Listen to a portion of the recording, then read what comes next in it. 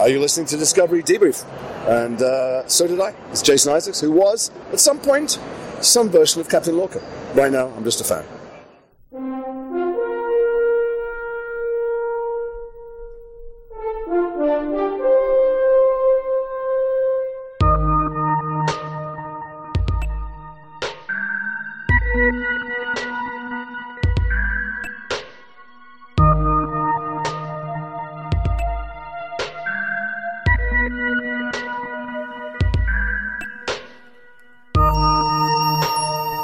Welcome back to Discovery Debrief, a podcast setting a course to discuss the future of the final frontier in Star Trek Picard, Star Trek Prodigy, Discovery, and more. I'm co-host Cicero Holmes, and I'm joined again by my number one, Tyler Monaghan. How you doing, Ty? I'm sending you the mathematical formula for myself and you and Moises, and then I'm sending you the hydrocarbon for great joy to be here. Okay. Oh, okay. I'm repeating that back to you, so I don't know what's going to. Right. Yeah, I don't know what's going to happen next. Ideal for podcasting. Right. Absolutely. Perfect. And making his very first appearance on our bridge is actor, host, and podcaster, as well as my very good friend, Moises Chulian. How you doing, Moises? I'm good, man. I'm glad to be here and ready to rock and roll. Right on. I'm glad to be making my first appearance. And if you don't see me for a while, Mirror Universe me is probably going to show up in an episode or two. There you go. All right. Yeah, there you go with a shitty goatee. So welcome, and while you're here, you got to do some hazing. So the hazing is right. The hazing ritual is bring me in. You've got to tell us about yourself. Tell us about some things that you're doing and your journey with the Star Trek franchise, along with your favorite show and movie. I guess you'd say I'm a multi-hyphenate, as I was introduced. I host, I produce podcasts, have for many years now. Before that, I was a theater actor. I've done a little bit of screen work that nobody would have ever seen because it's all industrial, like training video type stuff. Or, for like a shipping company based out of Grand Bahama as a tax shelter that was shown at some sort of a retreat thing that everybody was too drunk to watch whatever terrible thing we watched. Voiceover performer. Actually have lines that I need to record tonight for a friend. For a while I was out of the performing game. I'm back in the performing game. If anything, the pandemic brought me back into performing, when all of the live event-based stuff and a lot of podcast stuff that I was doing kind of dried up because everything got a little crazy.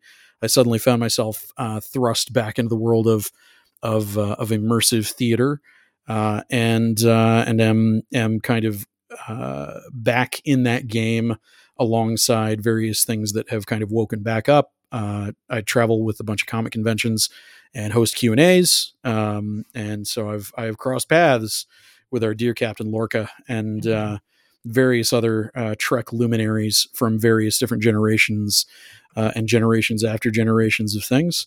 I'm a regular panelist on The Incomparable, which I roped Cicero into at one point, and can't get rid of this guy, as anybody who listens to this show probably knows. I co-founded Agents of Smooch, an offshoot of The Incomparable that focuses specifically on romance genre stuff, sometimes crossing over with the science fiction, the fantastic, the main show mostly handles, but taking a look at romance as a genre in media, mostly movies and TV, but looking at things from angles that we had not seen covered in a bunch of other places. And members of The Incomparable are treated to us occasionally getting drunk and recording commentary tracks for everything from the Twilight series of movies to 50 Shades of Grey. Spoiler alert, we didn't do the last two movies because the first one was bad enough. And just generally having a good old time. I've got a few things of my own that I'm in the process of spinning back up that have been dormant for a while that I'm not gonna pre-announce, but I've got some creative stuff of my own that's coming thrillingly back to life relatively soon. But most of what I do during the day is sell ads for podcasts, for a small list of clients that I've got. And that is that's treating me pretty well. But what I prefer to do is watch Star Trek, really, if I'm honest. Okay. So I would see reruns of the original series as a kid. I grew up in the 80s and the 90s. TOS was on. TNG started when I was very young. And I saw them in tandem on what I guess I would now consider syndication Sundays on UPN, the Paramount station, the whatever it was, Channel 21 in Dallas. That was what it, wherever, that's where Star Trek was. Love TNG.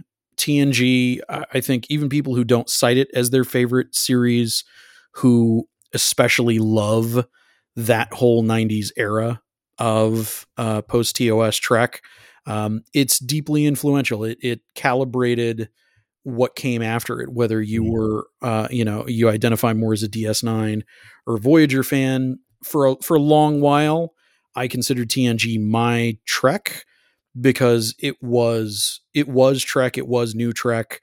I watched the finale, when it aired. I watched it week to week to week from about season 3 on. But I mean, these many years later, in the full estimation of the franchise, I've said it before and I'm sticking with it. I'm pretty solid that DS9 is my favorite series. And for me, it's that there is enough of what I love about TNG, but there are the ways that the showrunners of DS9 push Trek forward with that show in ways that you look back at DS9, unfortunately in standard definition, still to this day.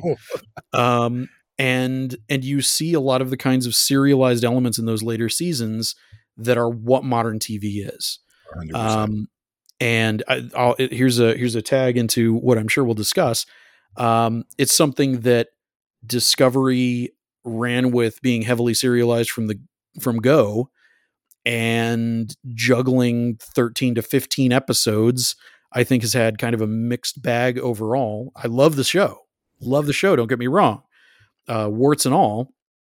But one of the things that I think Discovery has leaned into that hasn't always done it the best of favors is go, all right, we're going to have this one overarching story of the entire season. And we've got a point A and a point B to back into. And we are going to follow these waypoints along. And in this episode, we further push along the overarching story. And often that happens at the expense of getting on with the business of just letting the season of TV be compelling. But they have always managed to finish strong. So I'm still with Discovery, that like they can lose me mid-season multiple times and they keep pulling me back in, just when I'm about to slip out of the airlock. I think I'm out, right? They transport me back in. So DS9 is your favorite series? Yep. Favorite movie. What is your favorite movie? Favorite movie. I've gone back and forth on this.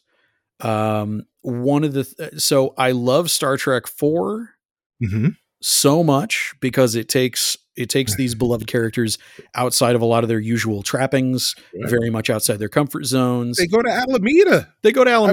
Right. I mean, it can't get any more uncomfortable. Exotic Alameda. I wish we had gotten more with our supporting cast, and now we're doing time travel on Picard. So I guess I'm getting my longer Star Trek 4 just on a different show. Right. But I think as much as I love First Contact, I've recently come back around, and I think Star Trek 6 is it. Really? Wow. Undiscovered country. The conspiracy theory. We have the Cold War themes that are so much of the bones of Star Trek. And that original series cast, in many cases, doing some of their very best work. Wrath of Khan. I love Wrath of Khan. But all told, I think TOS went out the strongest of the series that, you know, ended with Enterprise. And Star Trek, I mean, you know, only 2 of the shows actually got movies, so it's not fair to DS9 or Voyager, but Star Trek 6 is, you know, outside of All Good Things being one of the best series enders in TV history. I think Star Trek 6, as much as I think that cast maybe didn't feel this way at the time, I feel like it is about as good of a cap on that particular era that we could have gotten. Yeah, second star to the right and straight on to morning. There you go. There you go. Well, thank you so much for that, Moises.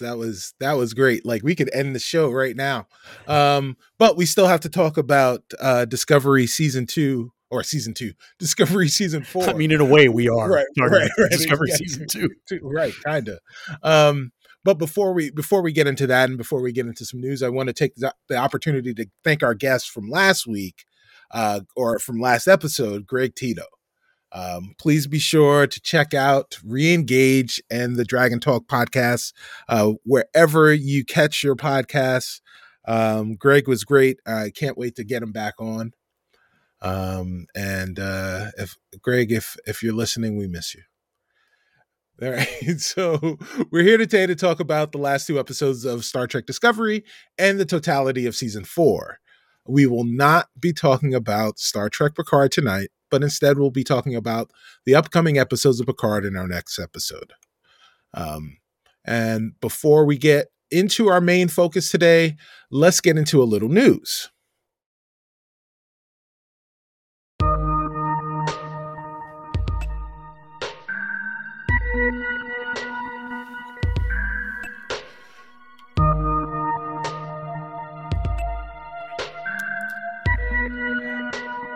The unthinkable has happened.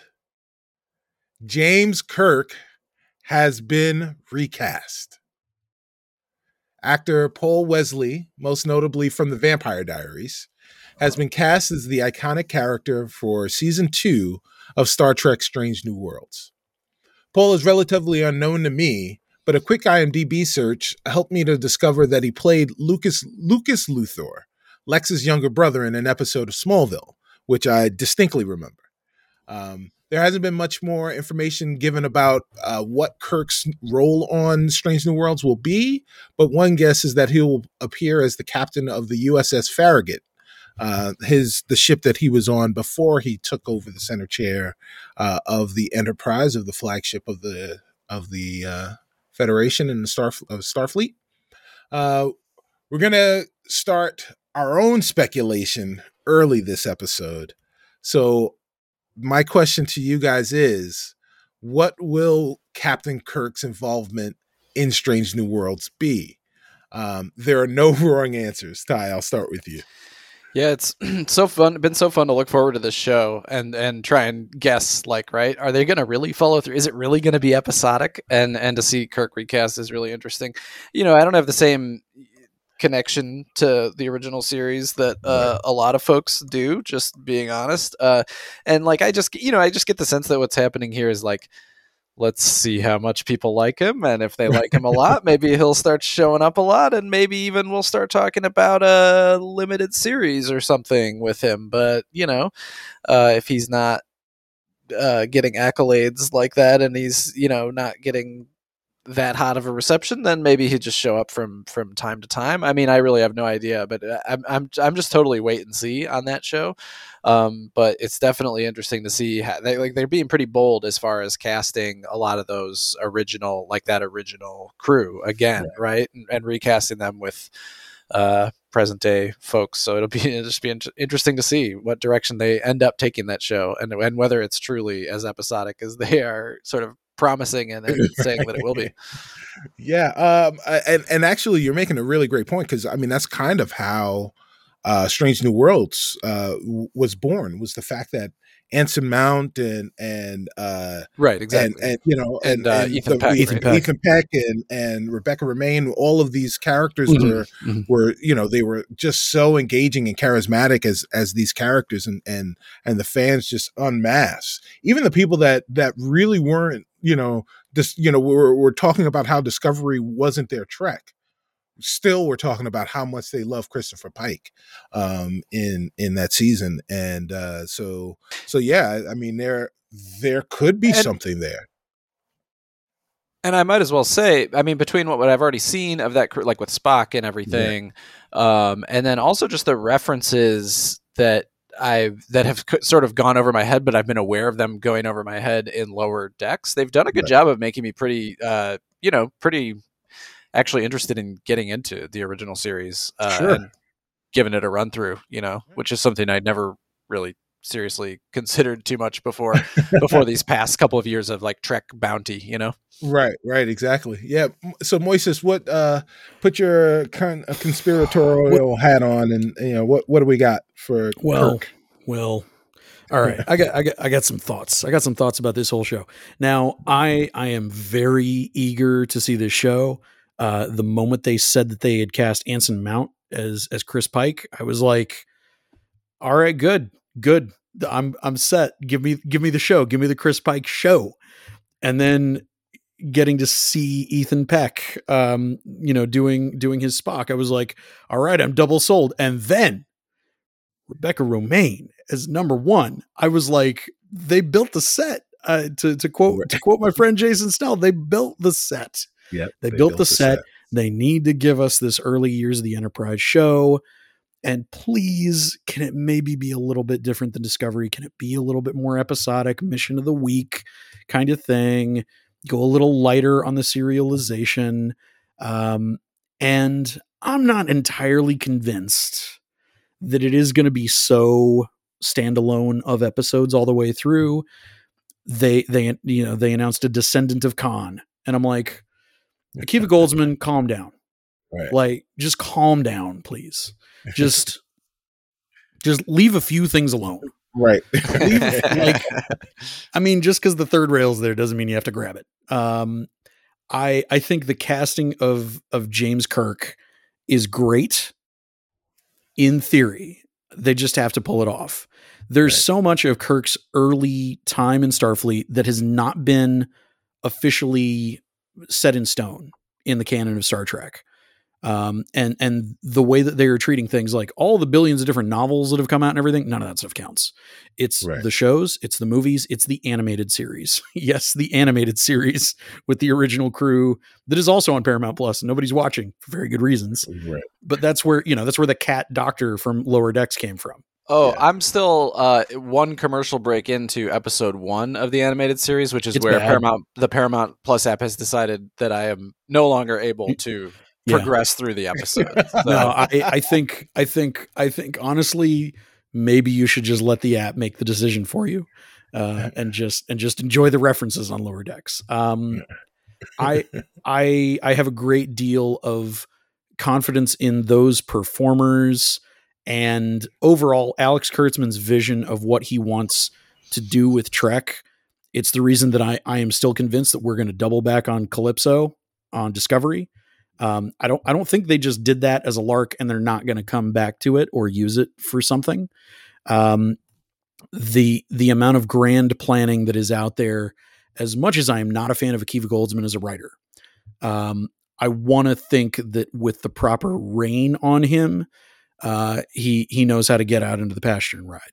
So I am hoping that Strange New Worlds doesn't suddenly become Jim Kirk's show, but having Jim Kirk be a featured character on the show, if that is something that doesn't happen until season 2, we don't see him at all in season 1.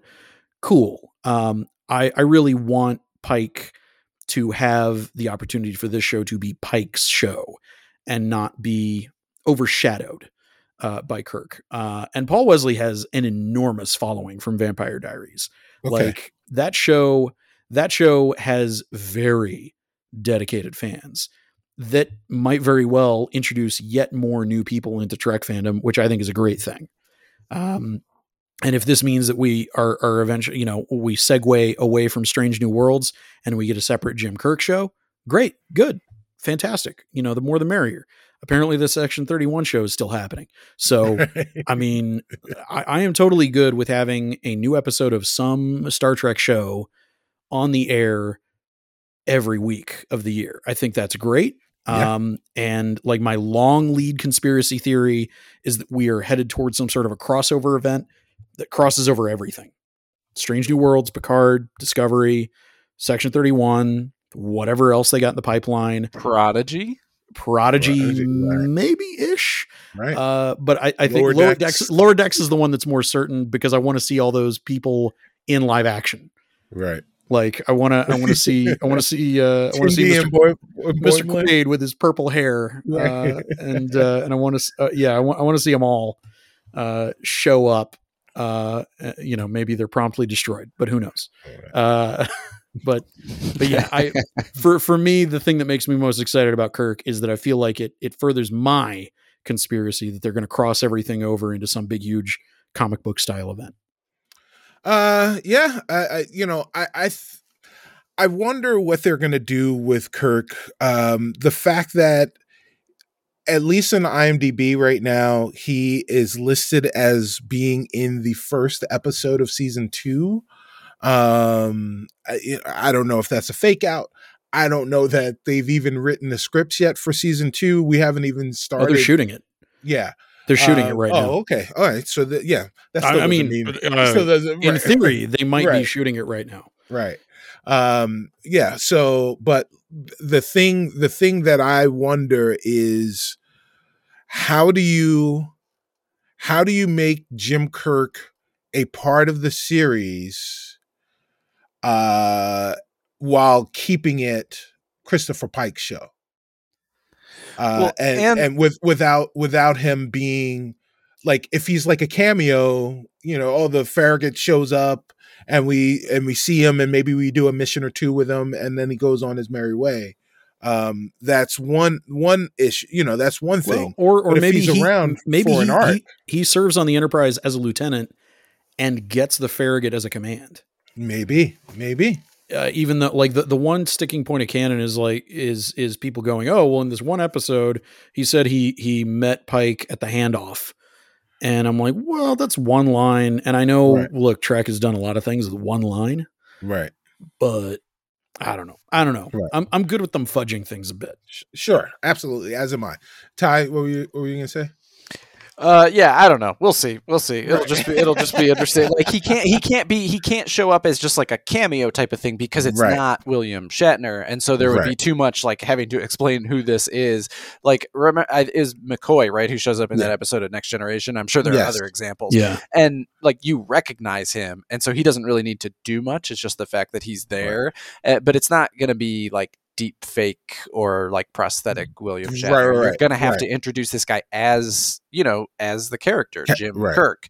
And so again, that just goes back to this whole, there's no way this can end up just being purely episodic. Like he's just going to dip in one episode every once in a while. I mean, that'd be cool, but I doubt it. It'll just be interesting to see. Yeah. So, there are always possibilities. So in other Strange New Worlds news, that's a lot to say. There is a photo of someone in what appears to be Klingon makeup, and that has leaked to the internet via a YouTube video and some other stuff that was around. But this character may or may not have been in full makeup, but he did look much more pale than we're accustomed to seeing our Klingons in all of the different permutations throughout the franchise. So like few things in Star Trek's history have gotten as many facelifts as Starfleet uniforms. But if there is one thing that has come close, it'd be the look of the Klingons. So given the wacky history of their look, especially during this period of time in the canon, how do you expect the Klingons to look in Strange New Worlds? And are you even expecting a difference? And would you welcome it? Moises, I'll start with you. I would love for them to go with another iteration of what we got early on in Discovery. Now, what I liked about Discovery's wild new take on the Klingons is it made the Klingons feel more alien. Absolutely. And feel like a much more fleshed out combination of societies instead of the kind of half short orcs. Right? Half orcs that were Russians, or they were the Chinese, or they were they were whatever exotic ethnic they needed to be allegorizing or whatever it is. I would be totally good with Strange New Worlds playing with the unnamed thing that Worf mentions, which is like a funny line in Deep Space Nine, where he's like, we don't speak of it, the fact that the Klingons look like humans with big eyebrows instead of what he looks like.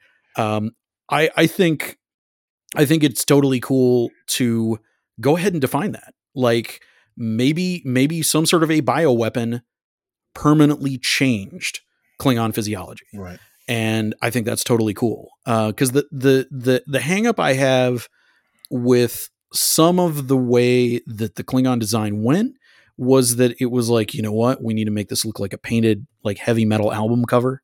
Right. And just put so many spikes on this. Yes. Like, we're going to run out of spikes. We're going to put spikes on this.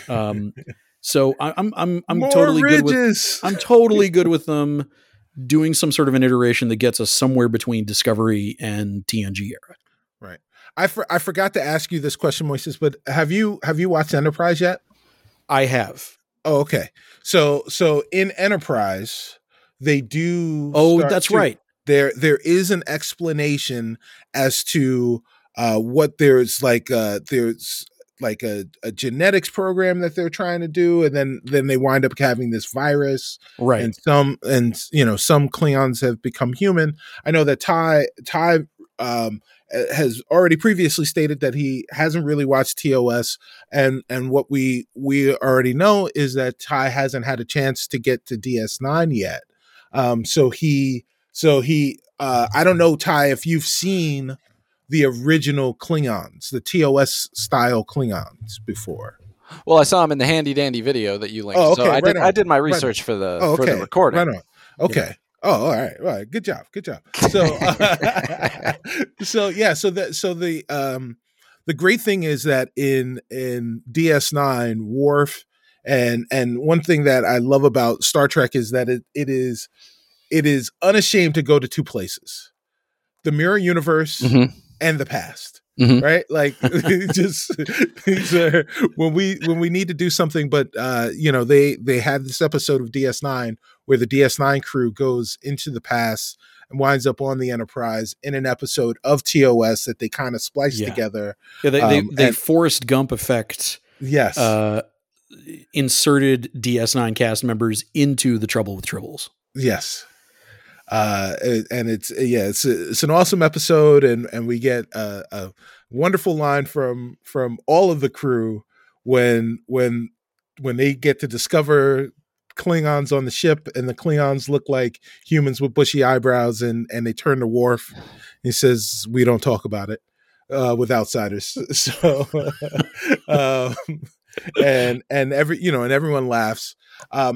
What is your feeling about having Klingons and them being around and how they're going to look? Yeah, I might be like I might be a bad fan, but I just don't I don't know. The Klingons look different in Discovery. Like, it's whatever. It doesn't really take up too much of my attention, I guess. You're a great fan, actually. I do totally agree. Moises said earlier, like TNG, like, kind of calibrated a lot of what came after it, and that really seems true to me, right? Like, the Klingons that I picture, like, look like Worf. That's the Klingons that I've seen in Prodigy and Lower Decks as well.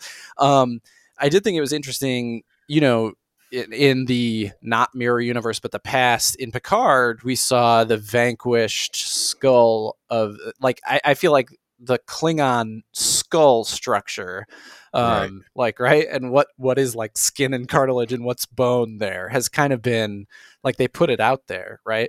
And the photo that you're referring to about the person in makeup from Strange New Worlds, or that we're thinking might be a Klingon for Strange New Worlds. I mean, look, I don't want to get into like, Star Trek critical species theory here, but it's just, I mean, he's just a white Klingon, right? Like he looks like he doesn't look like this, like his structure isn't like a Discovery Klingon. It's it's like a TNG Klingon, right? Absolutely, or a Picard Klingon, or right, whatever. Right. Or like a General Chang from Star Trek 6 Klingon. There you go. Pretty much looks like a human with a couple of things on his face. Yeah. So I mean, it's always been, like you pointed out, right? Like the Klingons in the episodes of TNG that I've seen have often been used as this proxy for just like the other, right? Especially like the militaristic other.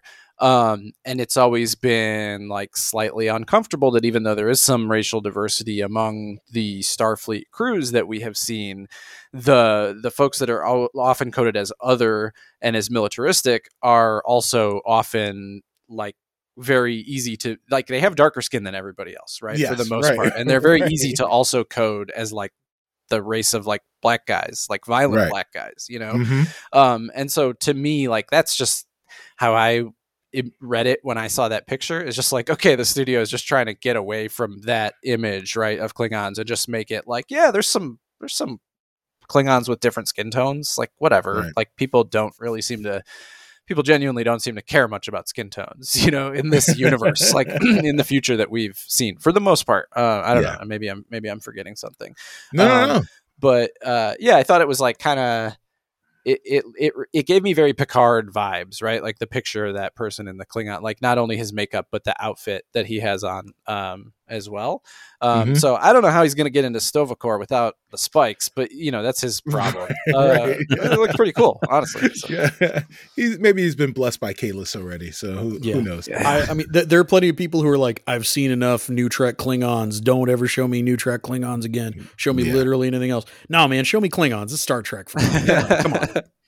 Yeah, and I think that is one part of it is like, as we get better technology, as we get better makeup and prosthetics, and we can do more, we can modify the looks of creatures to make them look more alien, right? Yeah. Look, have you gone back and watched The Fellowship of the Ring and looked at Gollum in that movie? He doesn't look anything like Gollum from the second and third movies. But like, right, whatever.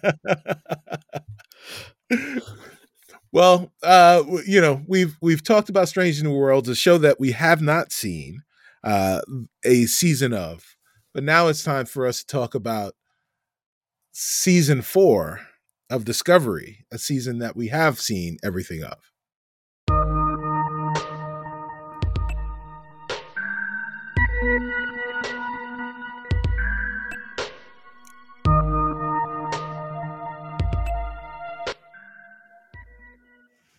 A reminder for our listeners that our episode discussions on Discovery Debrief are meant to be an accompaniment to your episodic viewing and not as a replacement to watching. Please be sure to have watched our subject show prior to listening to ensure that you get the most out of our discussion. Now that the disclaimers are out of the way, I can say finally that species 10C have been revealed. Prior to me watching this episode also named for the species, Ty sent a spoiler warning to me, and that spoiler warning was that this episode was essentially the movie Arrival reworked for disco. And I would have to say that description was for me was spot on, and I didn't take it as, nor do I think it was intended to be, an insult to either. What were your feelings on meeting this humongous intergalactic species, Moises? So, I alluded earlier, a lot of my feeling about the season overall is that a bunch of the stuff in the middle, kind of like season 3, was moving a bunch of furniture around, but I'm glad they got all the furniture out of the way so that they could take us into the cargo bay and meet this big, huge, new alien creature. I mean, going to that planet and doing that kind of away team stuff, that was the Star Trek-y kind of stuff that I've been wanting more of on Discovery. Like this chunk of the back piece of the season this feels the most Star Trek-y of the stuff that I've been wanting them to get to. Like, it's great that they keep cutting away and having meetings when like there's imminent doom descending on them. That's great and everything, but I want more of this. This kind of meeting new species that we have not seen, using deductive reasoning to figure out how to communicate. This is the Star Trek-y Star Trek-ness that I've been wanting, and that when this show does it, it is on par with the best of Trek for me that's come before it. So yeah, I color me considerably thrilled that we finally got to this. I just wish it hadn't there had been so little of this kind of thing to get us to this point. Right. Yeah. Well said. Ty, what were your thoughts on meeting species 10C finally? Yeah, it's interesting. Like, I feel like I have to split your question up into two different parts almost, right? Sure. Like the arrival, let's figure out how to communicate and figure out what the, kind of the grammar that they're using, and using this string of lights to decode the, the molecules and stuff that are sent. All that was so cool and so interesting. I loved, when Species 10C created the little starship replica orb thing to try and like sort of and it didn't really go well, thanks to Tarka and Book, but that stuff was really, really cool for me. The final episode where you finally visually see them revealed and start having pretty deep philosophical and like geopolitical discussions with them was like, I didn't enjoy it nearly as much as you guys seem to, and I'm really, so I'm interested to dig into it a little bit more with you both. But to me, the communication process and the learning to, to bridge that gap was really interesting. But what we chose to talk about once we figured out how to get the translator working was pretty disappointing to me. They just turned out to be really cool, which was nice, which was cool. And I do agree. Yeah, it was cool to see finally, like Moises said, some of the, like, we finally, it felt like we got to what, obviously what we've been building up to this whole time. Right. But a lot of what we've been like really, really beating around the bush to get toward. And just one thing I want to say that to me, I totally agree. To me, that Trek is like, I was disappointed by the eventual content of the conversation in the away mission, but right, like having these encounters and discussing the best way to go about having these encounters is awesome for me. But there was another moment that for me really defines what this new era of Star Trek seems to revolve around and seems to have at its core. And that's this moment where Burnham takes Saru aside just before they're about to initiate like their first conversation with Species 10C, and she just like tells Saru like, hey, I'm struggling, like I'm having a hard time, and like I'm sort of like experiencing some doubt and uncertainty.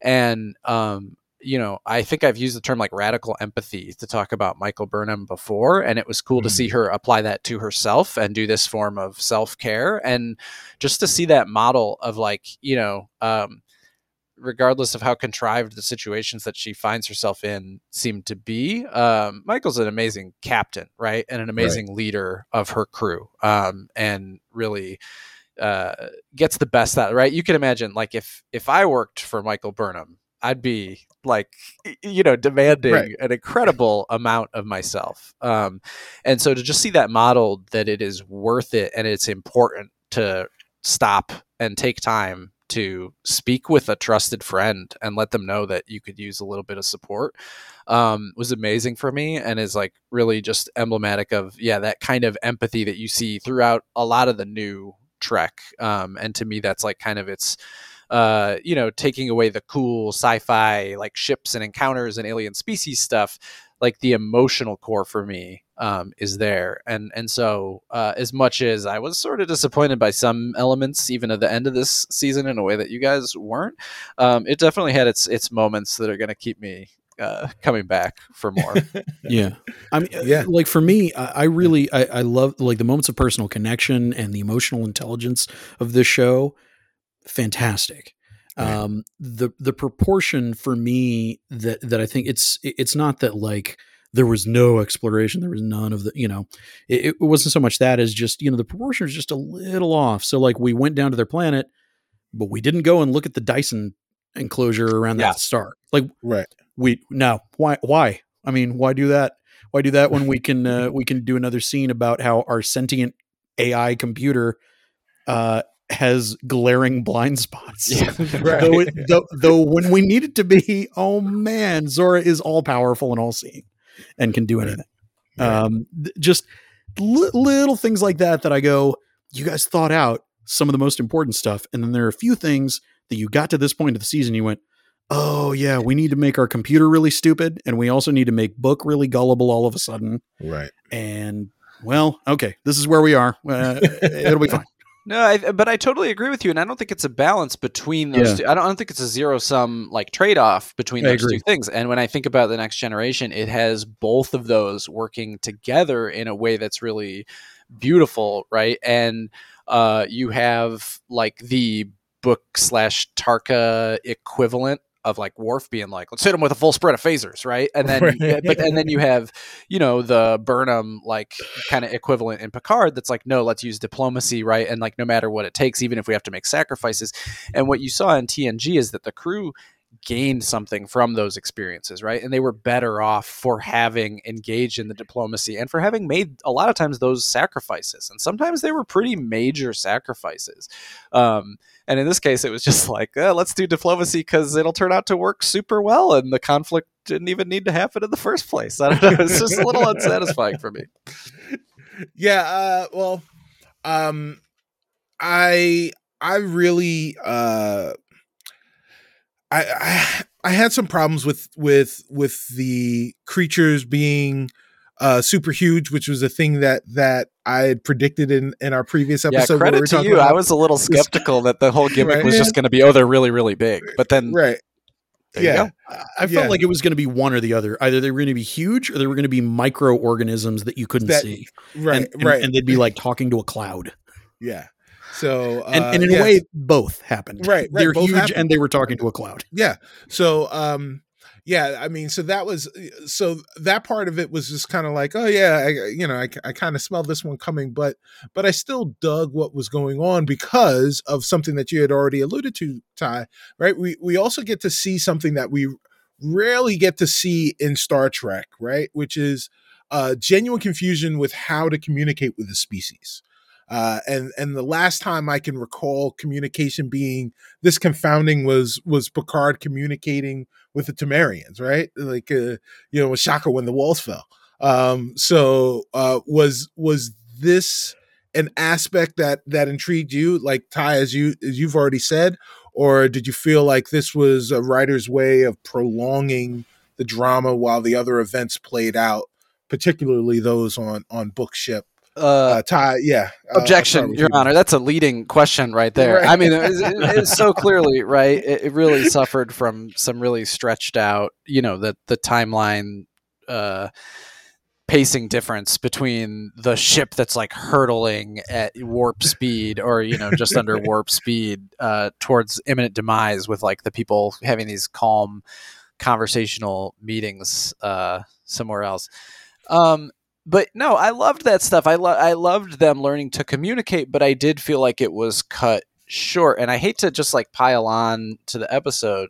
There were definitely moments that I enjoyed, but I mean, since this is what we're talking about, I felt like the penultimate episode of the season sort of concluded with this. They were in this really cool place, right? They were sort of like they had sort of figured out this bridge language and sort of using math and mathematical sort of equations and symbols to sort of develop just like sort of a basis of understanding, right? And to sort of build like the building blocks of communication. And then the next episode, the final episode of the season, the finale episode starts up and they're like, I mean, the president even says, oh no, we can't send him that. Like it would be too complicated to indicate, that we have individuals or something like that. Right. Let's instead send them like a whole philosophical treatise about like the nature of cooperation. And like, boy, it sure is a good thing they really did turn out to understand the nature of individuality like super duper well, because Michael Burnham certainly made it really, really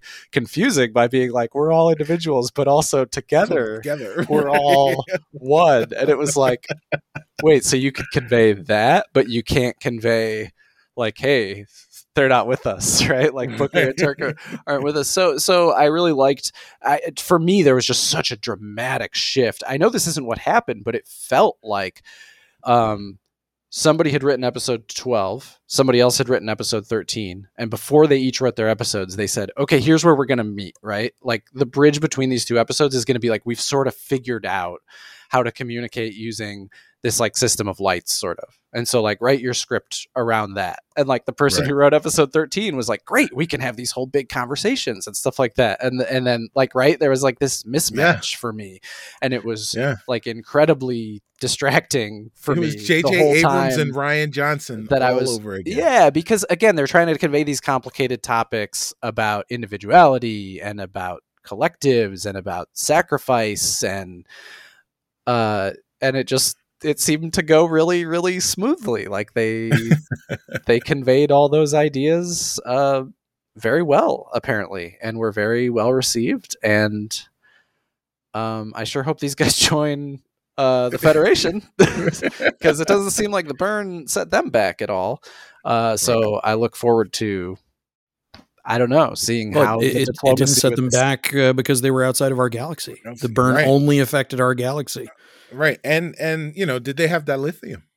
Yeah, I guess we don't know. I mean, they can blink this 5 light year wide thing in and out of existence within our galaxy, though, right? Right. So, yeah. Like, I don't know. It just, well, I think like you unintentionally just broached a subject that I have been wondering about, which is, okay, so this genie's out of the bottle. They're out there. Right. What is the next step with them? Like, are these all-powerful blob gods going to become a part of the mix? Are they going to, like 2001 style, be like, y'all stay over there, right, and we'll stay over here? And or will they? Yeah, will they be like Voyage, like Star Trek 4? Are they going to be the whale aliens that just kind of go off and do their own thing? It seems that like they have the potential to be almost a Q-like type of relationship with us, right? Like they didn't understand that we are like, quote unquote, higher life forms or whatever. Right. And that's the same way that we hear Q talk about us all the time. Like they have the potential to blink into our existence, obliterate entire planets. Like 5 light years that's humongous, that's big, right? And so they have the potential to eliminate entire like civilizations and species in the blink of an eye. It's just like a really big and terrifying can of worms. And you just got Booker up there being like, no, hey, we're not done talking. You guys also need to clean up your mess. And everyone's just like, I guess we should let him go. Let the Greenpeace guy talk. And it's good. And it was good that he did, because now they're cleaning it all up. It's great. Yeah. I think we should like see what else we can, like, hey, do you guys want to give us all a bunch of dilithium and money too? Like, right. So money. Yeah, right. Not that we need money, but it wouldn't be bad. Right. Just like a collector's item. Yeah. Moises, do you have anything to add in terms of communication? And I think, as somebody who studied anthropology in college, I love it when Star Trek goes to the anthropology well. One of the things I loved the most about Captain Picard was he was an anthropologist who was now captain of the flagship of the Federation. The humanism that anthropology gives us as a discipline, as something to use as a lens to look at the way that we comport ourselves with non-human beings and, the ecology around us on the planet, is something that, we've got a xenoanthropologist captain of this ship now. Right. And not only is that a convenient excuse for why the captain and the first officer have to go on every away mission, but it's something that ties into the beating heart of what I love most about post-TOS Trek. And that's not a slight against TOS. And I know there are plenty of people who are like, TOS is the only Trek and everything else sucks. well, TNG Air is not that bad, but New Trek is terrible and I hate it and I never want to watch it. Okay, good. Go take your toys, go home. Your toys suck anyway. For me, this kind of vibe is so much of what I love about Star Trek. And I just want more of this. I want more of looking at sensible, empathetic ways to diffuse conflict.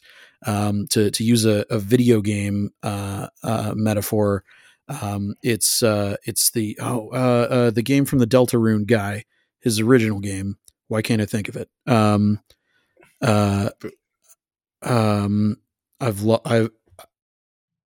that's the thing that he's much better known for.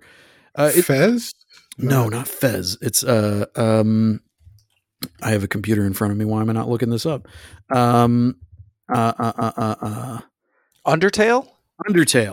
Oh, the yeah. Undertale notion of sure, you can kill all the monsters if you want, but what if you became friends with the monsters? What about that? Right. Are they monsters? Why do you call them monster? What connotations does that have? To me, that goes to the spirit of the Federation. People talk about the Prime Directive all the time, non-interference and everything. Yeah, non-interference is important, but equally important is the reason that the Federation exists, for everybody to be trying to have a rising tide lift all boats. And that's something that this closer to the season really did a great job of sending home. Right. Well, and just as it seemed as progress was being made, Tarka comes in, he's in sole control of Bookship and decides to finish his mission and tries to destroy the DMA by taking a conduit from back there to the Alpha Quadrant, and undermining the efforts of the Burnham, Saru, and President Tarina, and sowing distrust between the Federation and Species 10C. I may mention the last time we talked about Discovery that maybe 10C would look like our galactic inhabitants, look at our galactic inhabitants the same way we looked at ants. But it turns out that it was 10C who had more in common with ants, as they operate as a mental and emotional collective. It was here for the first time that I saw the real world allegorical connection that had been alluded to the entire season. Were you able to see those connections before this? And am I just slow in the uptake, or did the writers become a little more heavy-handed in their efforts to teach us this lesson? Ty, I'll start with you. No, I don't know. You tell me what you think the allegorical connection is. Well, I really thought that when we got to the end, there was a lot of talk about, individuals, like, as you were saying, like we're all individuals, but together we're one. And I think that was an allegory to COVID and the vaccine and what we need to be doing as a conscientious population of the earth for one another, right? And there can be people that go rogue and decide not to do that, but we're still, because we have empathy and because we have compassion, we're still compelled to do the things that we need to do in order to save everyone en masse. Yeah, I just, like, something like that would have made a lot more sense to me if it turned out that Species 10C had a completely different value system, right? And was kind of unable to comprehend our idea of individuality. Or they said, yeah, we'll go ahead and, press pause on the DMA. But, you obviously owe us Booker's life, and so you need to turn him over to us. Like, that would be, to me, a very classic Star Trek type of decision that a captain would have to grapple with and would raise all kinds of interesting questions. And again, like, I can't get past that. Once we figured out how to ask them clearly, all we had to do was ask them clearly. And to me, that's where the allegory breaks down, right? Like, the divisions that I see affecting us today, kind of, it's it's a little simplistic for me to just feel like, oh, if we just sort of asked each other nicely, they would go away. And actually, the people who it seems like might have a death wish for you and people who look like you based on their actions, it turns out they just didn't, they didn't actually. I just don't quite get what the lesson was intended to be, and maybe I'm sort of missing it, or letting my feelings about that episode itself distract me. But I didn't quite get it. All right, Moises? I had a bit of a different take on it, where unlike previous Trek, and this goes back to some of the Klingon stuff, where whereas in older Trek, the 10C would be more intended to be a placeholder for some sort of a world conflict that is the West versus not the West. And to me, this is Trek going more in the direction of when Discovery first hit, I was like, you got Mass Effect in my Star Trek, and I kind of like it. Right. Things are more alien, things are harder sci-fi, things are weirder. And that is something that Trek has always been handicapped by budgetary limitations. And in some cases, a bit of a lack of vision on the part of studio executives, not the creatives behind the shows. It's like, hey, here's some latex and LeMay, Go for it. I think the reason some stuff throughout Discovery has felt weird is that this show is being allowed to do stuff the way that Trek has not gone boldly before. And so I feel reflexively the same thing of, oh, okay, what is the lesson? What is the bottle episode lesson that we're getting out of this 10C thing? And then it's telling a different story. And because of my biases, having been a Trek fan for 30 something years, I have to step back and let it do what it's doing on its own terms, and not what I assume they're doing or the direction I think they're going based on the patterns that I've been used to. And that's the sort of thing that maybe when I go back and rewatch season 4 more bingey rather than week to week, it'll play better for me. And I'll not feel the kind of itch where I'm like, oh great, another huge threat in space that is spread across an entire season instead of a 2-parter. Come on. In my day, we did this in 2 episodes. I think that's a quote from me from our last episode about Discovery. Why in my day, this took 2 consecutive Sundays and Wednesdays. So I think where I was anticipating they would go with the 10C didn't even match up where I wanted them to go with the 10C, which is very much what they ended up doing. I mean, the one thing that, because we're in Book and Tarka land, the thing that I'll touch on is that I think Tarka should have gone rogue on Book and imprisoned him earlier. That would have caused other timing issues. But the thing that bugged me the most throughout this season, like, it wasn't the overall arc of things and what they were doing with the 10C. It's that to do that, they suddenly made Book into a chump. Yep. Who was incredibly easily led. Like, that's the thing that once we're to this point, it doesn't matter, because, Tarka's taken over and done what I feel like he should have done 4 episodes ago. And given Book something to struggle with other than narrative convenience chumpiness. That's the big sci-fi leap of logic that I have a bigger problem with than where we went with the 10C. Yeah, Ty, I would agree with you with respect to having, just coming out and being able to have the conversation that to like actually parlay, have a summit with 10C, while they halt the DMA and like let the drama be whether or not the DMA is going to be turned back on as these talks resume.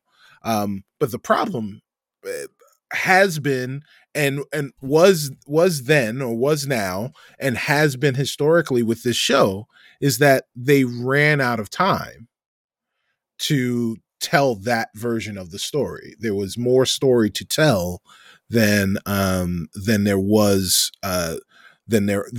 time to tell it. And I don't know if it's that is the fact that I've grown accustomed to this is just kind of the way uh disco sticks their landings, right? But I just kind of I fell in lockstep with these last two episodes where, I stopped trying to fight with the fact that I wasn't getting the type of season that I really wanted to see from this crew. And like, okay, fine, this is the story that they're telling now, and I've got to get to the resolution of this story.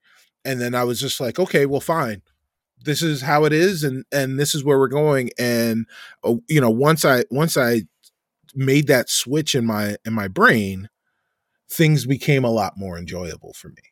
And unfortunately, one of the great things about Star Trek is Star Trek is a thinking person's show.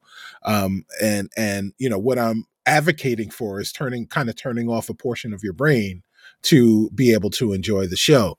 I understand the usually with Star Trek, man, it's like turn your brain on, your brain on. Right. Yeah. I realize how kind of anachronistic that is, but it is kind of where it's the state of where we are. And when we talk about how we felt about the season, and, later on in the show and where we want things to go, later on in this episode, I think, I'll touch on that a little bit more.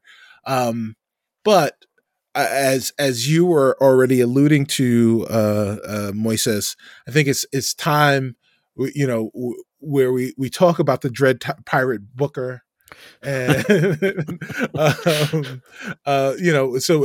we're given the off-screen death of Dr. Tarka and the presumption of a similar fate for our fallen hero Booker. I think the show, and maybe an era of television, has done a great job, because I definitely fell for the Book is dead fake out. I did too. I did too. 100%. I was like, I was like, I give them credit. Wow, right. They actually killed him. Bravo to you guys. I'll miss David Ajala, but oh well. Yo, I already had tears in my eyes earlier in the episode when it seemed like Detmer was going to volunteer for the suicide mission. I was like, not my Detmer. No. Right. No, they can't keep killing these people in the crew. Right. And, and that's something that we've talked about previously on this show, is that, or at least for me, my fear has been with this crew, the more we know about them, the more likely they are to die, right?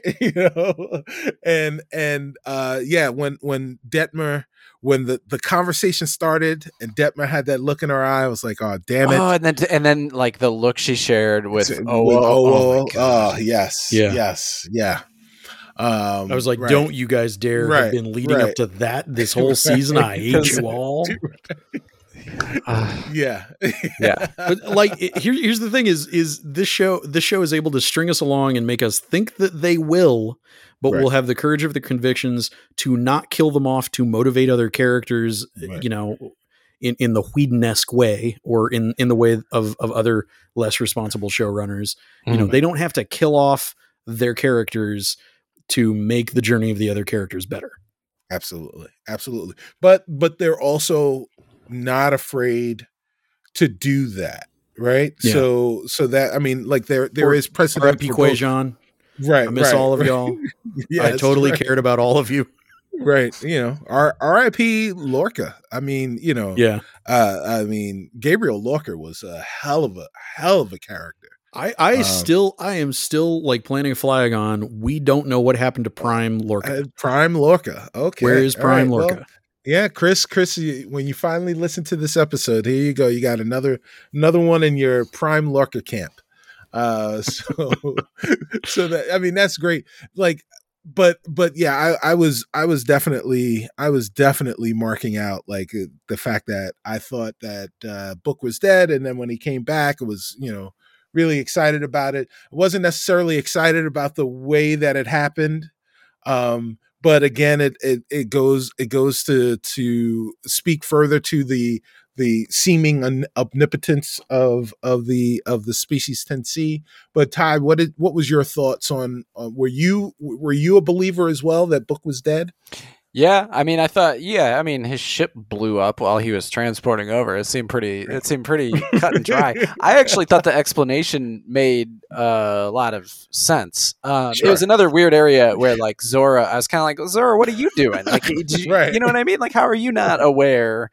I feel like if somebody was beaming into your body, you'd keep a track of, that signal. But I actually thought, like, I was totally like, oh yeah, they like we didn't know what it was, but we presumed its importance. I was like, yeah, it checks out. We found this floating garbage out in space. Do you want it? Yeah, but no, that's not garbage. Yes, we do want it. Please. The whole I don't think we're done with people coming back from transporter buffers in Star Trek shows in 2022. But the whole thing, just for the acting moment for Sonequa and for Michael Burnham, when she, in that 10-second clip, processes his death and then puts it to the side so she can deal with it later and she can keep captaining this crew. I mean, wow. Wow. It's incredible. Yeah, she did it. She did the damn thing. Mm-hmm. Yeah, she did the damn thing. Mm-hmm. I have seen many a mama do that look. And then, you just stare ahead wide-eyed, like, I still have shit to do. And then you go right back to work. So that was a hell of a thing. And it was great to live through that moment. Another moment right before that I want to point out again. My favorite character in all of Star Trek, I think, is Odo. My second favorite character in all of Star Trek is probably Lieutenant Commander or Commander Jet Reno. Because Tig Notaro is kills incredible every single time. She steals every scene that she's in. It doesn't matter what she says. Did you both feel that way about her character from the beginning? Yes. Oh yeah. Yes. Yeah, like 100. Oh, okay. It took me a couple. For me, it was colored by the fact that I had been very familiar with her as a stand-up, even before the special that blew up like crazy. But I was like, I want to see this person doing more than just stand-up, because they have an incredible sense of timing and patience and like delivery. And just, the way that she tried one last time with Tarka was some of the best acting that we've seen in the whole show. Right. And totally. that moment that she has with Burnham, right, when she beams back onto Discovery, on the bridge. Ooh. She walks up, and and it was perfect. Like, it was the right tone. It was just said the perfect way. Everything was conveyed in those moments, and she just has such a presence where and that it's part the writing, but it's like 40% writing, 60% Tig Notaro, just taking the writing and translating it into what would I do in these moments, and just bringing so much of herself into the character. That is just really, really, really well done. So yeah, just a hell of a moment. Hey, Jet Reno spinoff. Start the petition now. Hey, Captain Reno. I'm there for it. I'm there for it. Definitely. But the name is Jet Reno. Yeah. It's so good. Yeah. So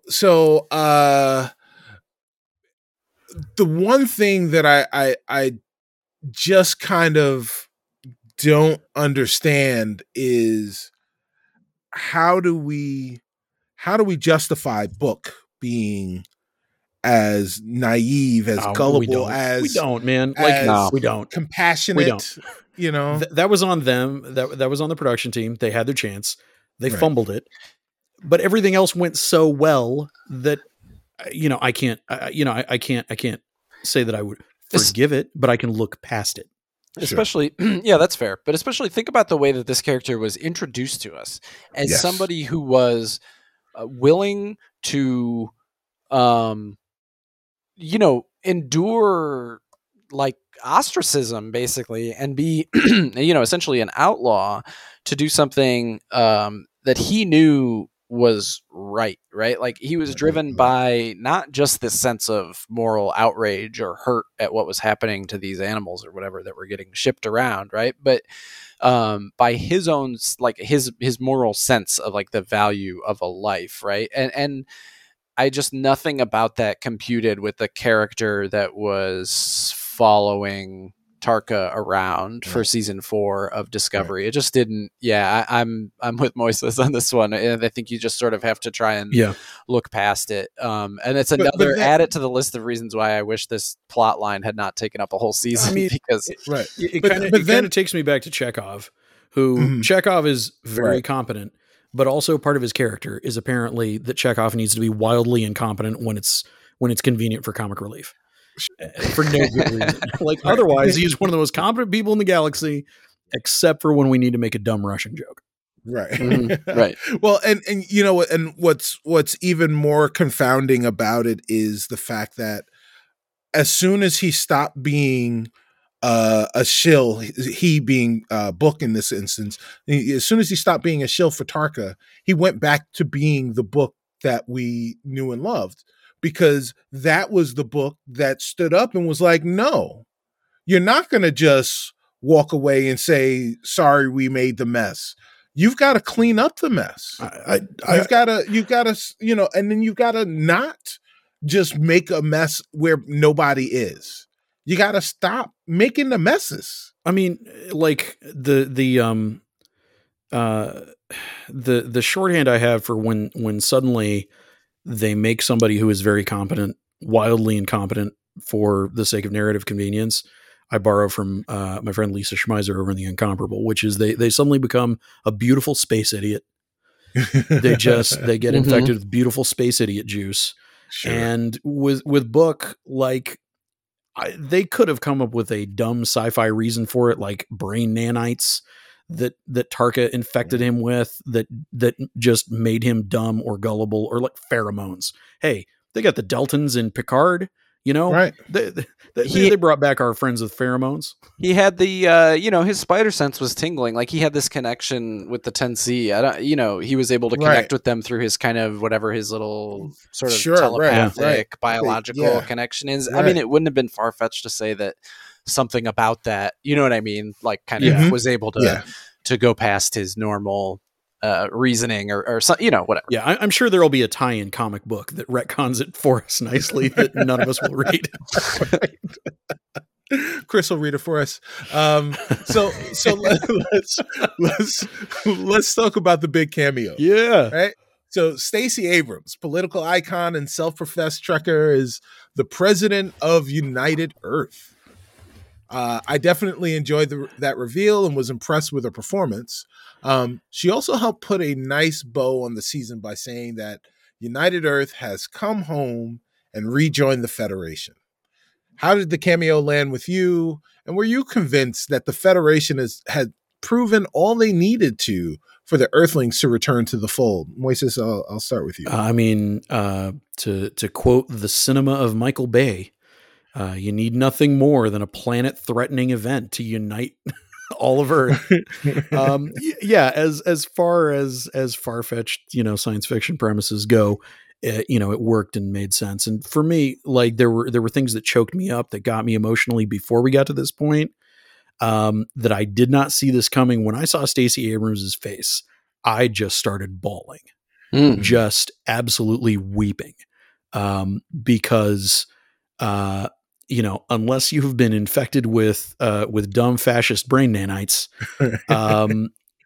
people on either side of what used to be the left-right divide understand that Stacey Abrams stands for, you know what? How about we just start with everybody's vote counts?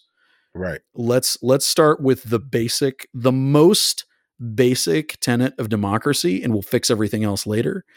And that she has done so much to further that cause. I look to Star Trek for hope. And when one of the most prominent forces for hope shows up in my Star Trek, it is a hope sandwich. And I have a hope diabetes crash. Right. And it worked and then some for me. Right. Ty, what about you? I'd like to hear your thoughts on it first, C. All right. Well, I marked out for Stacey Abrams. I really loved the fact that she was the president. Unfortunately, what I was saying when I saw it, I was like, oh, cool, it's Stacey Abrams, and then my next thought was, the only time somebody's ever going to call her Madam President, because I'm totally convinced that those people that are the trailblazers, those people that pave the way, that show everyone else the mountaintop, never make it there, right? Martin Luther King didn't make it to the mountaintop. Colin Kaepernick won't ever play NFL football again. And Stacey Abrams, I want to be made to be a liar about this, but I don't believe that she'll ever hold an elected office, just simply because there's so much derision there, but deserves it, right? She's paved the way for other people to attain those goals, and I think it was right for at least sci-fi to give her the flowers that she needed. So I was happy with that. What I wasn't, I was all in with the way the episode went, but everything was kind of neat, and that was the thing that I was just like, all right, again, it's, you guys kind of ran out of time, so of course she's going to come in and say, you crazy teenagers did save the rec center with your breakdancing. So we got the donations, the rec center is saved, and now here you go. Yeah, and you also all got free full rides to right. So and you're all going to be doctors and lawyers, whatever you want. Right. You can only be a doctor or a lawyer, but you're going to be a doctor or a lawyer. Right. So, I mean, so that was the part for me that I was like, oh, come on. But like at that point, I was already on the ride. Yeah. Yeah. So, but I love the fact that we came around this corner, and around that corner on the ride was Stacey Abrams. Like, oh yeah, that was dope. Yeah, it's so lovely hearing both of your experiences watching that episode. I wish that's the experience that I'd had. I completely agree with both of you about Stacey Abrams, the person and the politician. Congratulations to her for the opportunity. She can't wear a severe black uniform with a cape as like Stacey Abrams, the 2022 politician. Right. But she had that opportunity, and she looked amazing, and it was awesome.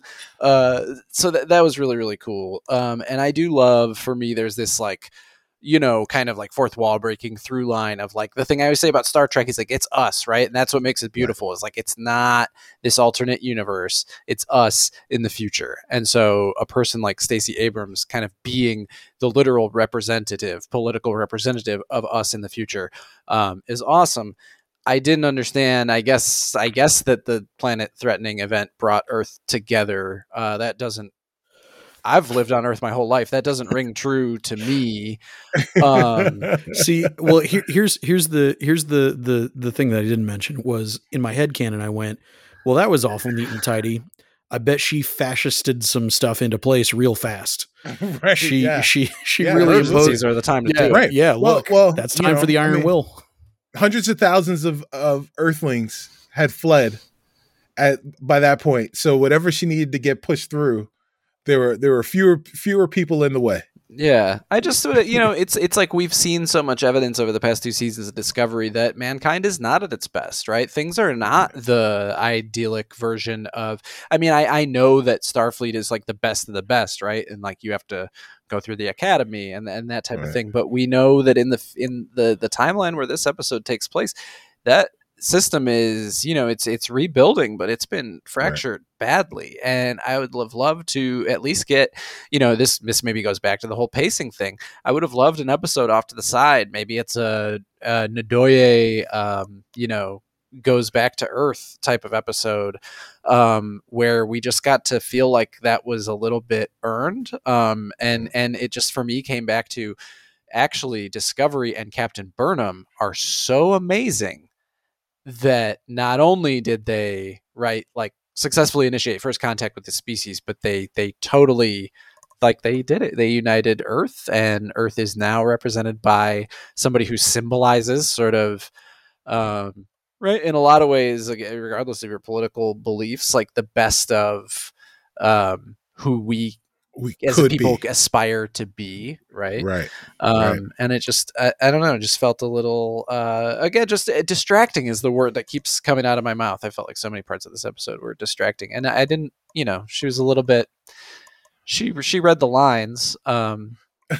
She had a little smile and was sort of, I don't know, I wanted to be like, oh, this is such a powerful thing, right? This like real life, like awesome black woman, and this like fictional character played by an awesome, like, and I was just like, maybe I need to give it another watch. Okay, look, to be fair to you, she's no President Tarina, okay? Right. Like she didn't sell me that she's in charge of a whole planet as much as President Tarina is like, with my own two hands I reunited Navarre. Okay, all right. Yeah. And to that point, Ty, as you know, I was a true vocal opponent of the direction the creatives took with this season, took with the crew this season.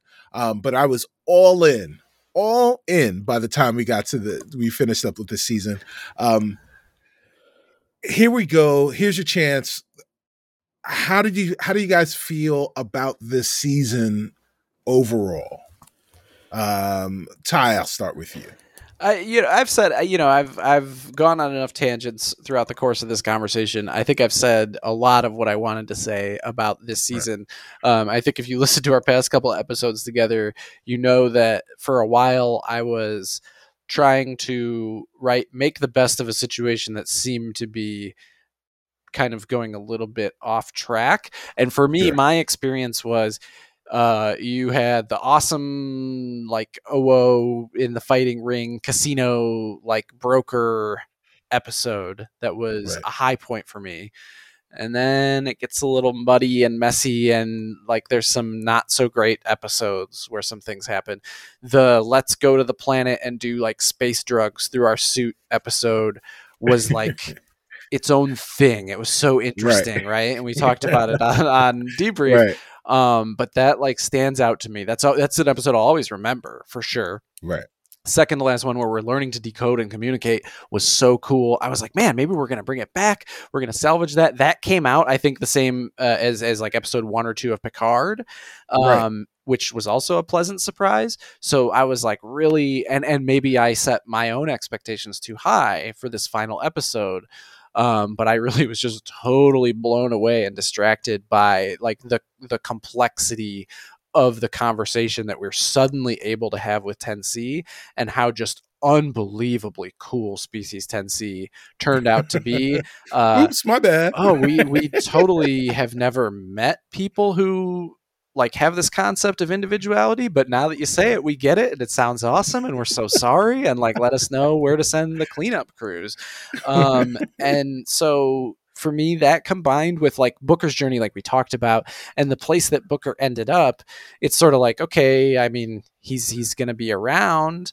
But I don't know if I'm super excited to see him again. So I don't know, the season left me in a really weird place. I can't say that I ended up feeling as good about it as it seems like both of you did. It's not for lack of trying, but yeah, I might have to give that final episode another watch, and try and be more open to the ride that it's taking me on. Moises, what about you? Discovery, it's a weird beast. It went through the various showrunner changes. It was at one point conceived by Brian Fuller as a sort of anthology show that jumped from one story to another, season to season, that sort of thing.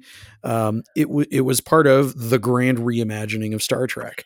And I think, the creative differences that were cited were that Brian Fuller had an idea of how to run all of Star Trek, and Alex Kurtzman had a much more expansive concept of what he really wanted running Star Trek to be like. And the messiness of spinning out of that is part of what we saw in the first couple seasons. And I would argue that getting us all the way to the future was part of, once they locked in on what they were going to do with Discovery, this ship that could do something that a ship had never been established to be able to do in the pre-TOS days, that kind of thing. Right. I think the plan from a ways back now has been that they were going to end up in the 31st century like this.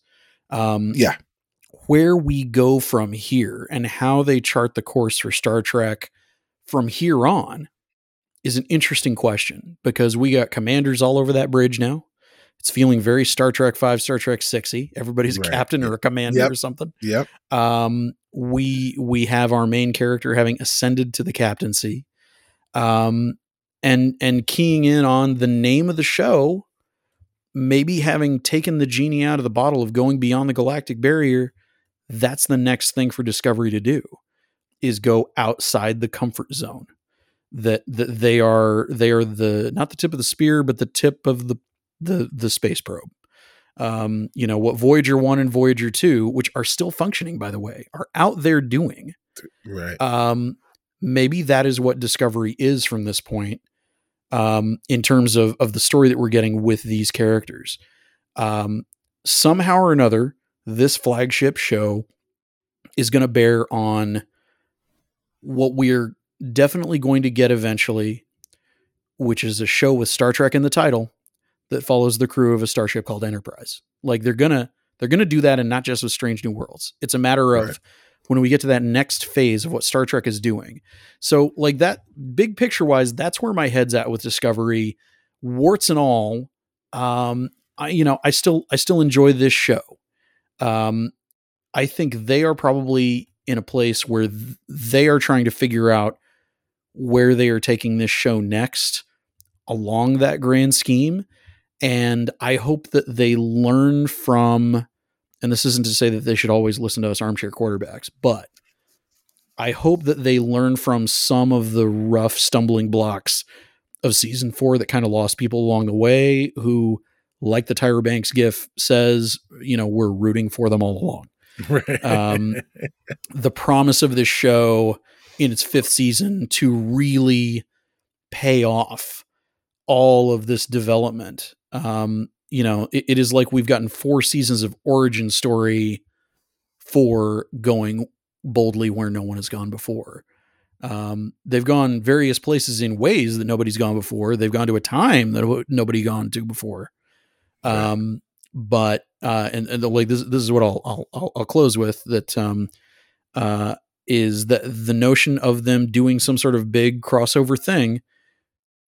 Time travel doesn't happen in the 31st century because of the temporal wars.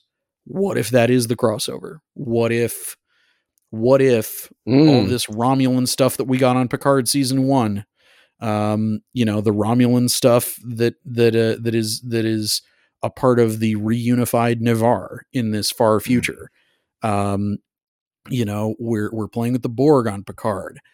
There are lingering questions about various origin stories of why the Romulans are so against artificial intelligence, why they operate so secretively. Are we going to head toward defining some origin stories that have been untouched across all of Star Trek canon? And then where does that leave this crew? What is this crew's lasting legacy going to be? Is Star Trek going to stay in the 31st century? Or are we going to go back to the post-Picard era with some of the lessons of what they went to this far-flung future for? I don't know. And I like that I don't know.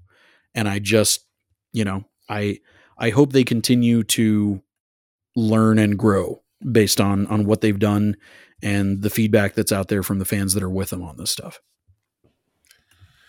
Yeah, so well said. I was the opposite of Ty during the course of the season, where Ty was kind of going along for the ride, and then towards the end of the ride, he was like, "Yeah, this ride was kind of dumb." I was in the middle of the ride thinking, "Oh, this is not the ride that I thought I was gonna be on." And by the end of the ride, I was like, you know what? It wasn't bad. And Moises, I've been like you at the end of season 2. I said, oh, seasons 1 and 2 of Discovery were a prequel. Season 3 is when the show is actually going to start, because now we're in this new space, Totally. right? We're in this far-flung future. Then at the end of season 3, I said, okay, well, season 3 established the fact that the Federation was not there, and the crew of Discovery helped to reestablish the Federation in space.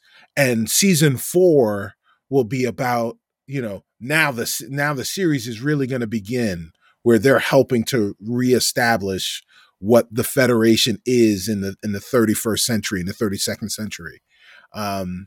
And now here we are at the end of season 4, and they really haven't done, like they really teased that at the beginning of this season, that was kind of going to be a thing with the first contact with the moth people, with the butterfly people. And, and then we kicked into another season yet again of the stakes being super duper high. And that has been it has been a consistent issue for me, that here we are. We now know that Michael Burnham, right, is a human Vulcan who is the sister of the one of the most famous and infamous people in the history of history. And then was single-handedly genetically predisposed to being able to thwart the existential threat of AI taking over the entire universe eventually. Then went to space and was or went to the future, 1,000 years into the future, and was single-handedly the person that was able to determine how we could get the Trill to come back into the Federation. But then also her relationship with Saru was important to help Saru to be the one person who could prevent the burn from continuing, or from getting more burnt. And now here we are yet again in another season where the connections of Michael Burnham were responsible for saving the galaxy yet again. She's a badass, right? I love Sonequa Martin Green. I love Michael Burnham. I love what she means as a character, above and beyond just what she is as a character and who she is as an actor, Sonequa Martin Green. But I am so very, very tired of this series deciding that at the beginning of the series, we've got to find some, galactic event that only the command crew of Discovery is uniquely qualified to fix. And one thing that they were able to do in this season that I absolutely adored and was really upset in the middle that we weren't exploring was how we've learned so much more about this crew. Finally, right? Like, we're 4 seasons in, and we're finally, like, I finally know who the Asian dude is, and Owo's got a nickname now, right? Like, that's like, this is really cool. But I want to know more about these people, right? I want I want to have more episodes like the one where Burnham and Owo go and Owo's fighting, and that casino episode was fantastic all the way around, right? Like, it was great. It was a great little diversion. We had a lot of fun, and there were lots of really great episodes in this season. I just wish they weren't encapsulated with this again. If they fail, the existence ends, right? Like, we can't keep doing that. We can't keep having it is boy who cried wolf syndrome, right? Like, we can't keep having stakes this high, Cicero, because then they just won't mean anything. Just for context, the DMA diameter of 5 light years, right? Right. From the sun to Pluto, 0.000628 light years. Just for a sense of stakes, with that one. What I would love to have seen more of this season that I think would solve a lot of our problems.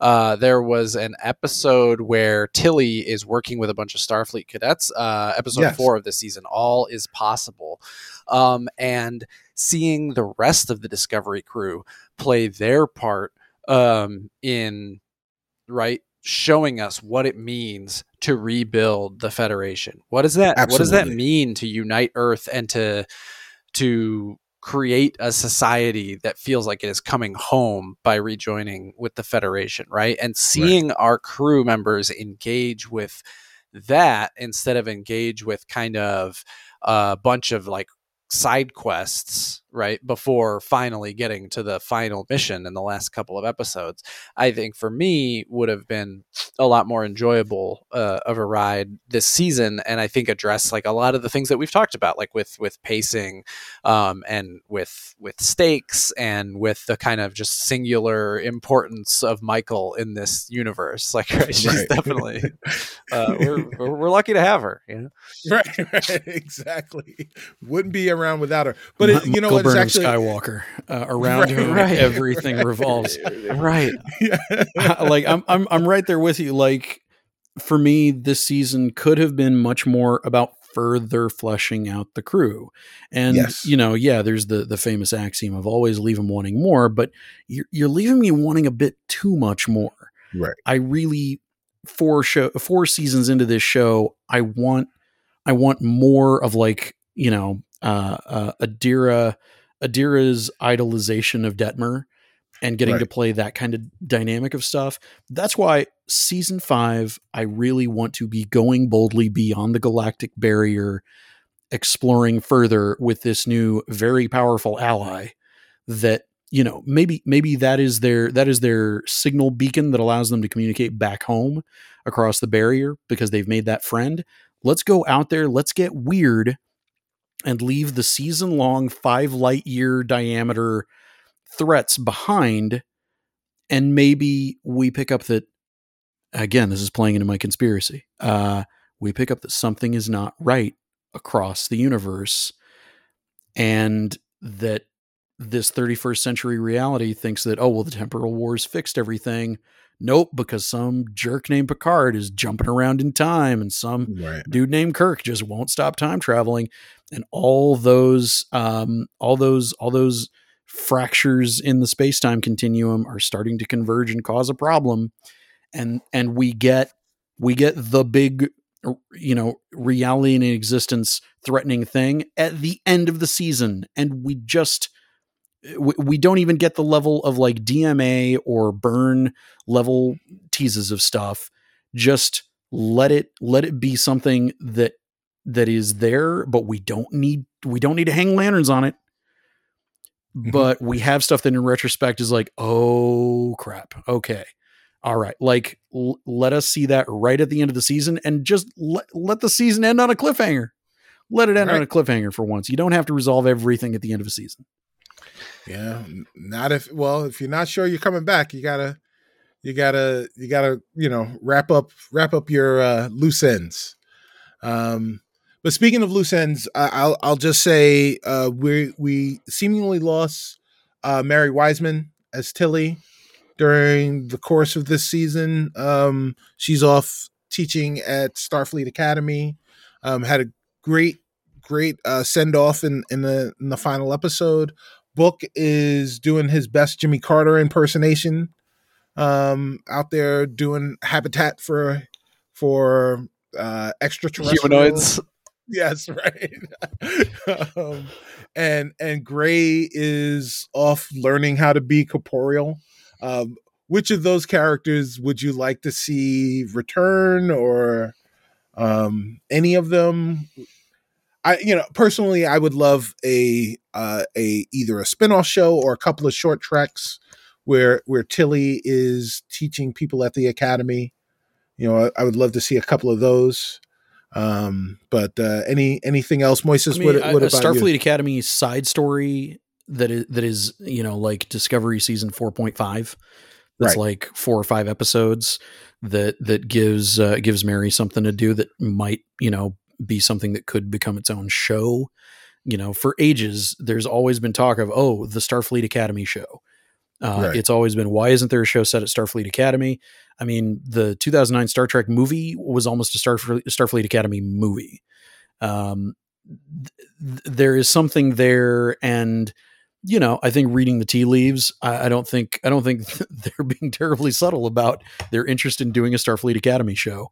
Right. And that episode was kind of a backdoor pilot to let's teach these young idiots to be less of idiots.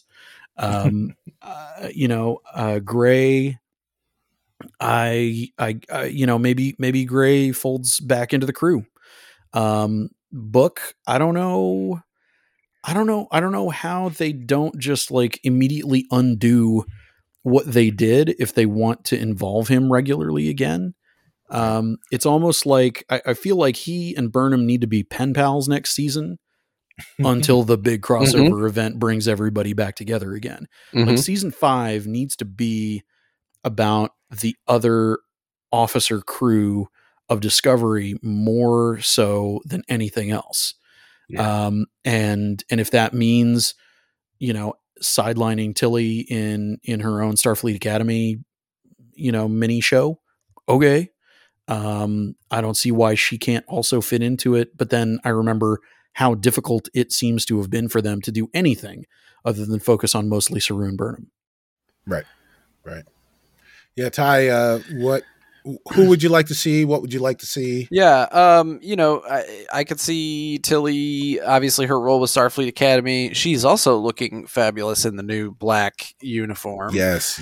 But her arc really seems like it was about her not being sure whether she belonged and trying to become a leader. And in her conversation with General, Osiris from Destiny. Yeah, right. Oh, the Admiral. The Admiral. Yeah. She sort of made it clear that she has, she sort of reached a point of feeling successful and contented in her life and career. So I feel like in Ready Room, I sort of remember them saying Mary Wiseman was definitely going to be back around. And involved with Star Trek. And I don't know if they just meant in a showing up at convention sense or whether that was alluding to, the future of her appearances on the show. But, to me, Tilly's story is I love the character, but it's like kind of complete in some ways. I'm sort of okay with her going off and doing her thing. And if we see more of it, awesome. I would tune in for that. And if we don't, that feels okay to me too. Book, you completely agree with what Moises said. Like you have to find some way, like the best case scenario, his memory gets erased or something. I don't know. And then maybe we can go from there. But he's just, I don't know. Like when you're that gullible and, I don't know. It just doesn't feel like there's I'm not excited for you to have a place in this show, in this universe where, I enjoy watching it because people are, make better decisions than you, than Book did.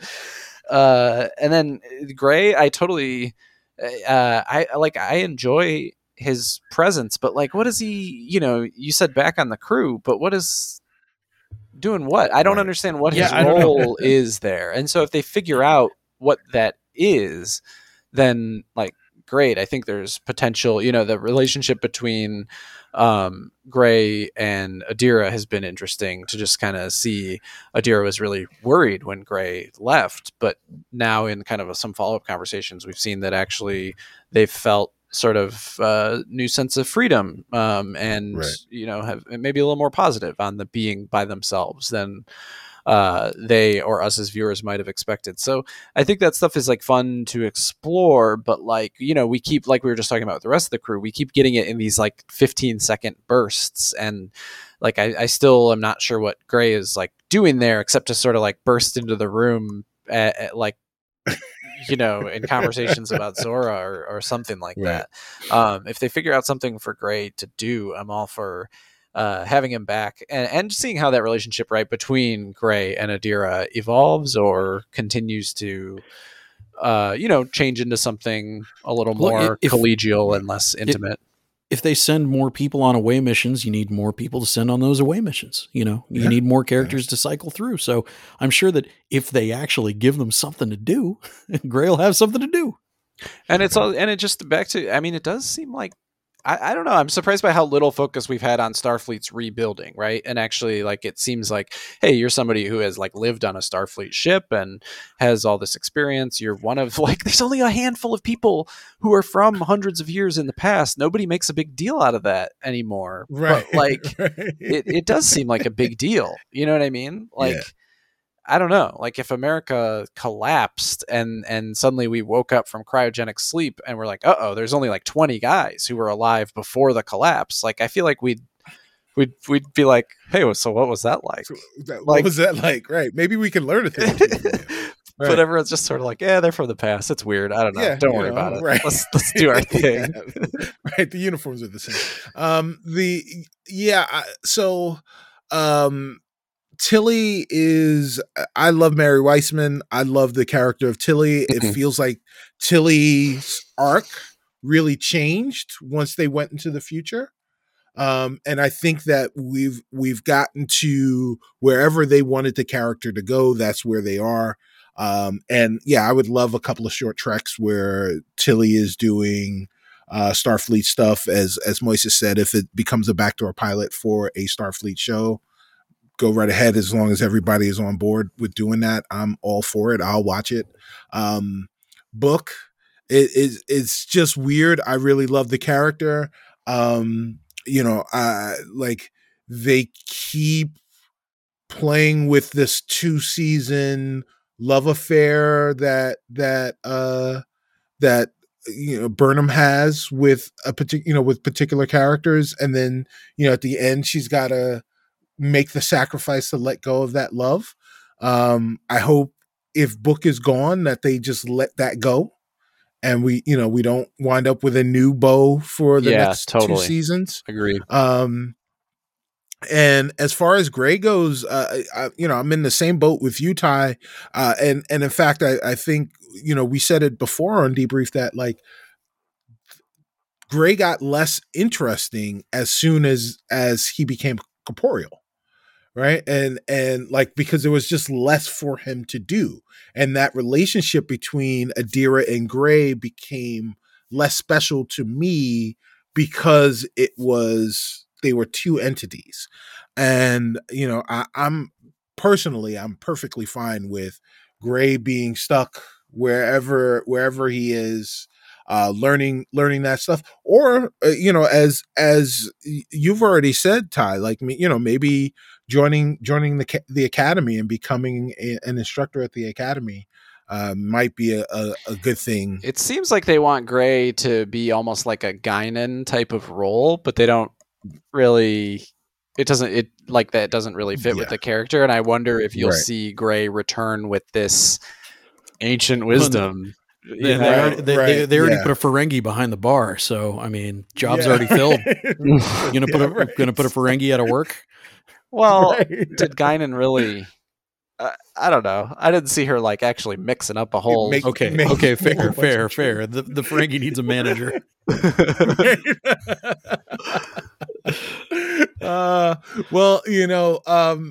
that's a perfect place to end it. So yeah, I'll say that that brings us to the end of this episode of Discovery Debrief. And thank you guys so much for listening. And if you would be so kind as to like, share, and subscribe to our feeds, we would greatly appreciate it. If you subscribe in a place where you can leave a review, please do so. And we'd be honored to read it on our podcast at a future date. I want to thank our special guest, Moises Chulian, for joining us. Moises, please plug all of your things. The simplest thing is you can follow me on Twitter at MoisesChiu, MoisesChiu. I got some podcasty stuff in the works. By the time Strange New Worlds is on the air, one of those things will be an interview that I did with Ethan Peck and Anson Mount a few years ago at a con. That is, it's even more interesting now that Strange New Worlds is a thing, because when we did it, Strange New Worlds hadn't even been greenlit. They were still waiting to hear. And I've got a variety of other interviews in my archives that are finally going to see the light of day. So just follow me on Twitter. That's the easiest way to keep up with me. Nice. All right. Well, thank you so much. And hopefully if you enjoyed your time, you'll come back and visit us again. I will gladly serve, whenever called Fleet Admiral.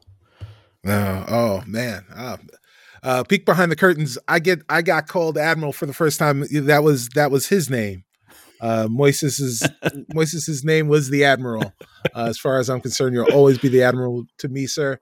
But for everyone else, stay tuned to this feed as we look to come back with more regular recap episodes of all things Star Trek, including the ongoing adventures in season 2 of Star Trek Picard. But until then, go boldly, my friends.